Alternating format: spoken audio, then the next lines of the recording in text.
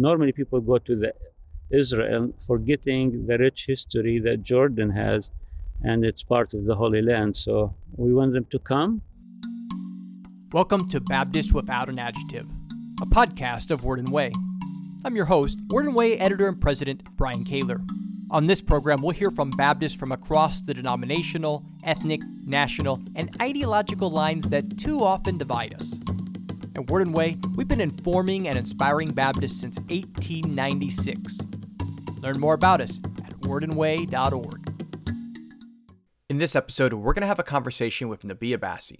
He's president of the Jordan Baptist Convention, and I had an opportunity to be with him recently in Beirut, Lebanon, while I was there to report about the work that Baptists in Lebanon have been doing in some really inspiring ways. I've written about that at our email newsletter, A Public Witness. Head over to publicwitness.wordandway.org and search for Lebanon, or go to the show notes at podcast.wordandway.org. But while we were there in Beirut, we had an opportunity to talk about the neighboring country of Jordan, and it was exciting to be able to have this conversation. I've met him before at other gatherings, and I had an opportunity to travel to Jordan several years ago to see some of the biblical sites and learn more about the history there, both ancient and more recent with Baptist. So I was glad to have him to be able to tell you a little bit about that as well. When we talk about the Holy Land in our churches here in the U.S., often we just mean Israel, but really the Holy Land, the land of the Bible, extends far beyond the modern nation state of Israel and would include countries like Lebanon and Jordan. Now, before we jump into that conversation, I want to remind you that if you haven't done so already, you really should subscribe to Word and Way's award-winning email newsletter, A Public Witness, where we tell you stories like the ones from Lebanon, as well as issues here at home at the intersection of faith, culture, and politics. Learn more, start reading, and subscribe today at publicwitness.wordandway.org. Now here's my conversation with Nabeeh Abbassi of the Jordan Baptist Convention. I'll have you go ahead and introduce yourself. Well, my name is Nabeeh Abbassi, the president of the Jordan Baptist Convention. Great. Well, it's exciting to be with you here in Beirut, Lebanon, a neighboring country. And Yes. I wonder if you can tell us a little bit about Jordan, particularly for those that aren't familiar with the country. Well, Jordan is a very nice country. It's between what they said, rock and hard place.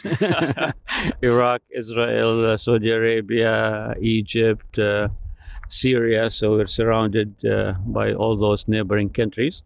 But God has blessed us with a great royal family that they've been keep us safe for the years. And Jordan really enjoy a very kind of stable community where we became a host for many refugees from Iraq, from Syria, from Palestine in the past, and many workers from Egypt. So to say the truth, probably more than half of the Jordanian population now is either refugees or displaced people who settled in Jordan.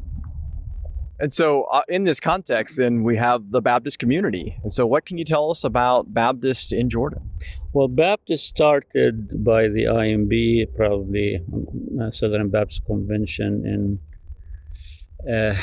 probably late 40s, 1940s. Started as a hospital, as a school to serve the community. And from there, God raised Jordanian who became believers and pastors and planted churches. Now we have about 1,500 baptized members, so we serve about 4,000 people who attend our churches. We have 22 Baptist churches in the country. We have Baptist institutions like a Baptist school. Amman Baptist School is a well-known school, was founded in 1974, attended by some royal family in the past, and all our graduated attended by the royal family till today. Well-respected school. We have about 1,400 students with about 300 staff members, so it's really a mission field. About 60% come from Christian homes, Catholics, Orthodox, Evangelicals, and about 40% come from Muslim homes. So that's the percentage that we have at this time. So we have other schools in Northwest, and we have Baptist publication and all of those. So it's really, Baptist life is good, and we hope for more growth. And we're blessed to have the Jordan River.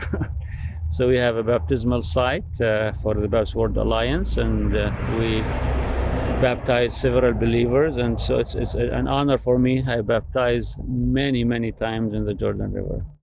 So I had the pleasure of visiting Jordan a few years ago and going to the baptismal site.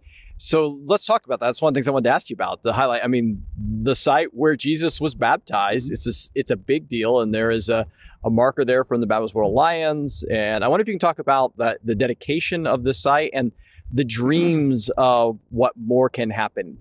Well, in March 2009 was the dedication of the Baptist World Alliance site. And our keynote speaker at that time was Mr. Tony Blair. And we have the BWA president, general secretary, ABF president, and general secretary. I was expecting like 1,000 people, but we have more than 2,500 people showed up from evangelical churches. We baptized 150 people that day. So it was amazing, but we don't live in the past.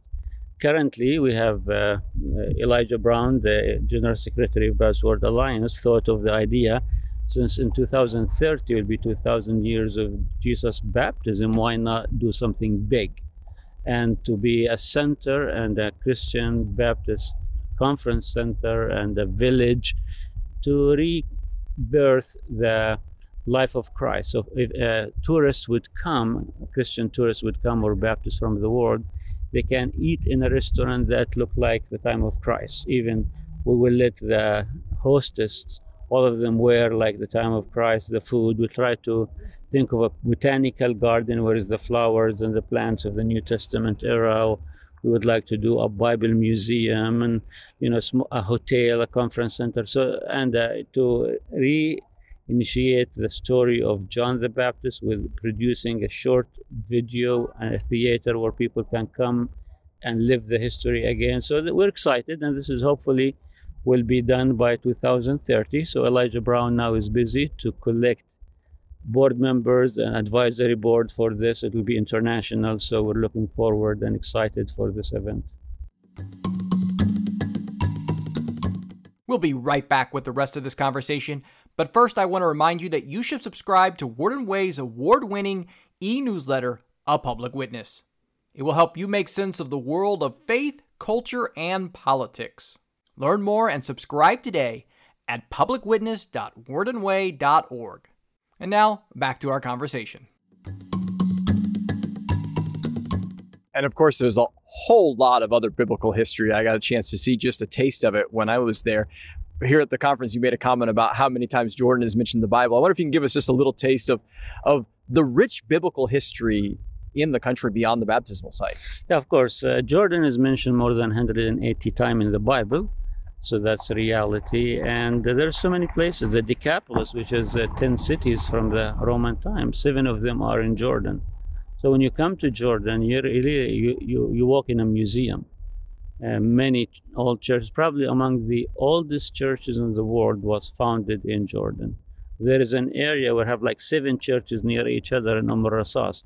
So there is a rich history of churches and sites. Normally people go to Israel, forgetting the rich history that Jordan has, and it's part of the Holy Land. So we want them to come and not only see stones, we want them to see living stones, the church, to visit churches and mingle with the evangelical community so they would know what we're doing and our needs, so they can pray for us and we can partner together in days to come. Yeah, and so on that line, what are the greatest challenges right now for the Baptist work in Jordan that people can pray about and perhaps partner with you? Well, I think we're still officially not recognized like the traditional churches in Jordan, and we requested this from His Majesty. So this is a prayer that we can have a full recognition that would help us to do more ministries and be recognized. And we have a Baptist school that we built 7 years ago that we didn't have a permission to function in the city of Zarqa. Recently we got the approval, praise God, but we did not have the funds to start the school because that would require another $1 million. It cost us about $4 million to build it. So I am the one who signed when we purchased the land, and now the decision was made, because we don't have the funds, to initiate the school after we get the permission. We have a buyer who would like to buy it to start as a school. He's a Christian pastor, but it's a person business, so it's not really. It has some of the same vision, but it's not exactly a Baptist school. So, I feel sad if this took place, but at the same time, I trust God's sovereign choice. So I'm pray that God would lead us, give us wisdom and what to do in the next month. Well, I asked you about the challenges, and so then the flip side is what is most exciting you today about the work of Baptist in Jordan? Well, our institutions are doing great. People are coming to Christ, and in a very encouraging way. I mean, in the last 5 years in my lifetime, I've seen more people come to Christ than my last 20 years before. And literally people coming to the church asking, we're not even going to them anymore. So this is, you can see the work of the Holy Spirit in the heart of people and the hunger. So that's really encouraging for me to see people from different backgrounds accepting Christ as Lord and Savior. In fact, guy I mentioned, their daughter were just dancing in the church, and for me to see, where would you see this kind of image that they're dancing and praising the Lord without the work of the Holy Spirit in their life? That's amazing. You mentioned earlier the refugees and displaced peoples. How has that impacted the work and mission of Baptist? Well, we are able to serve as much as we can, and we have some partners from US and Europe. Like we have some churches have community centers where they have clinics. One of the church in Zarqa, as an example, they see averaging 2,000 cases a month for medical.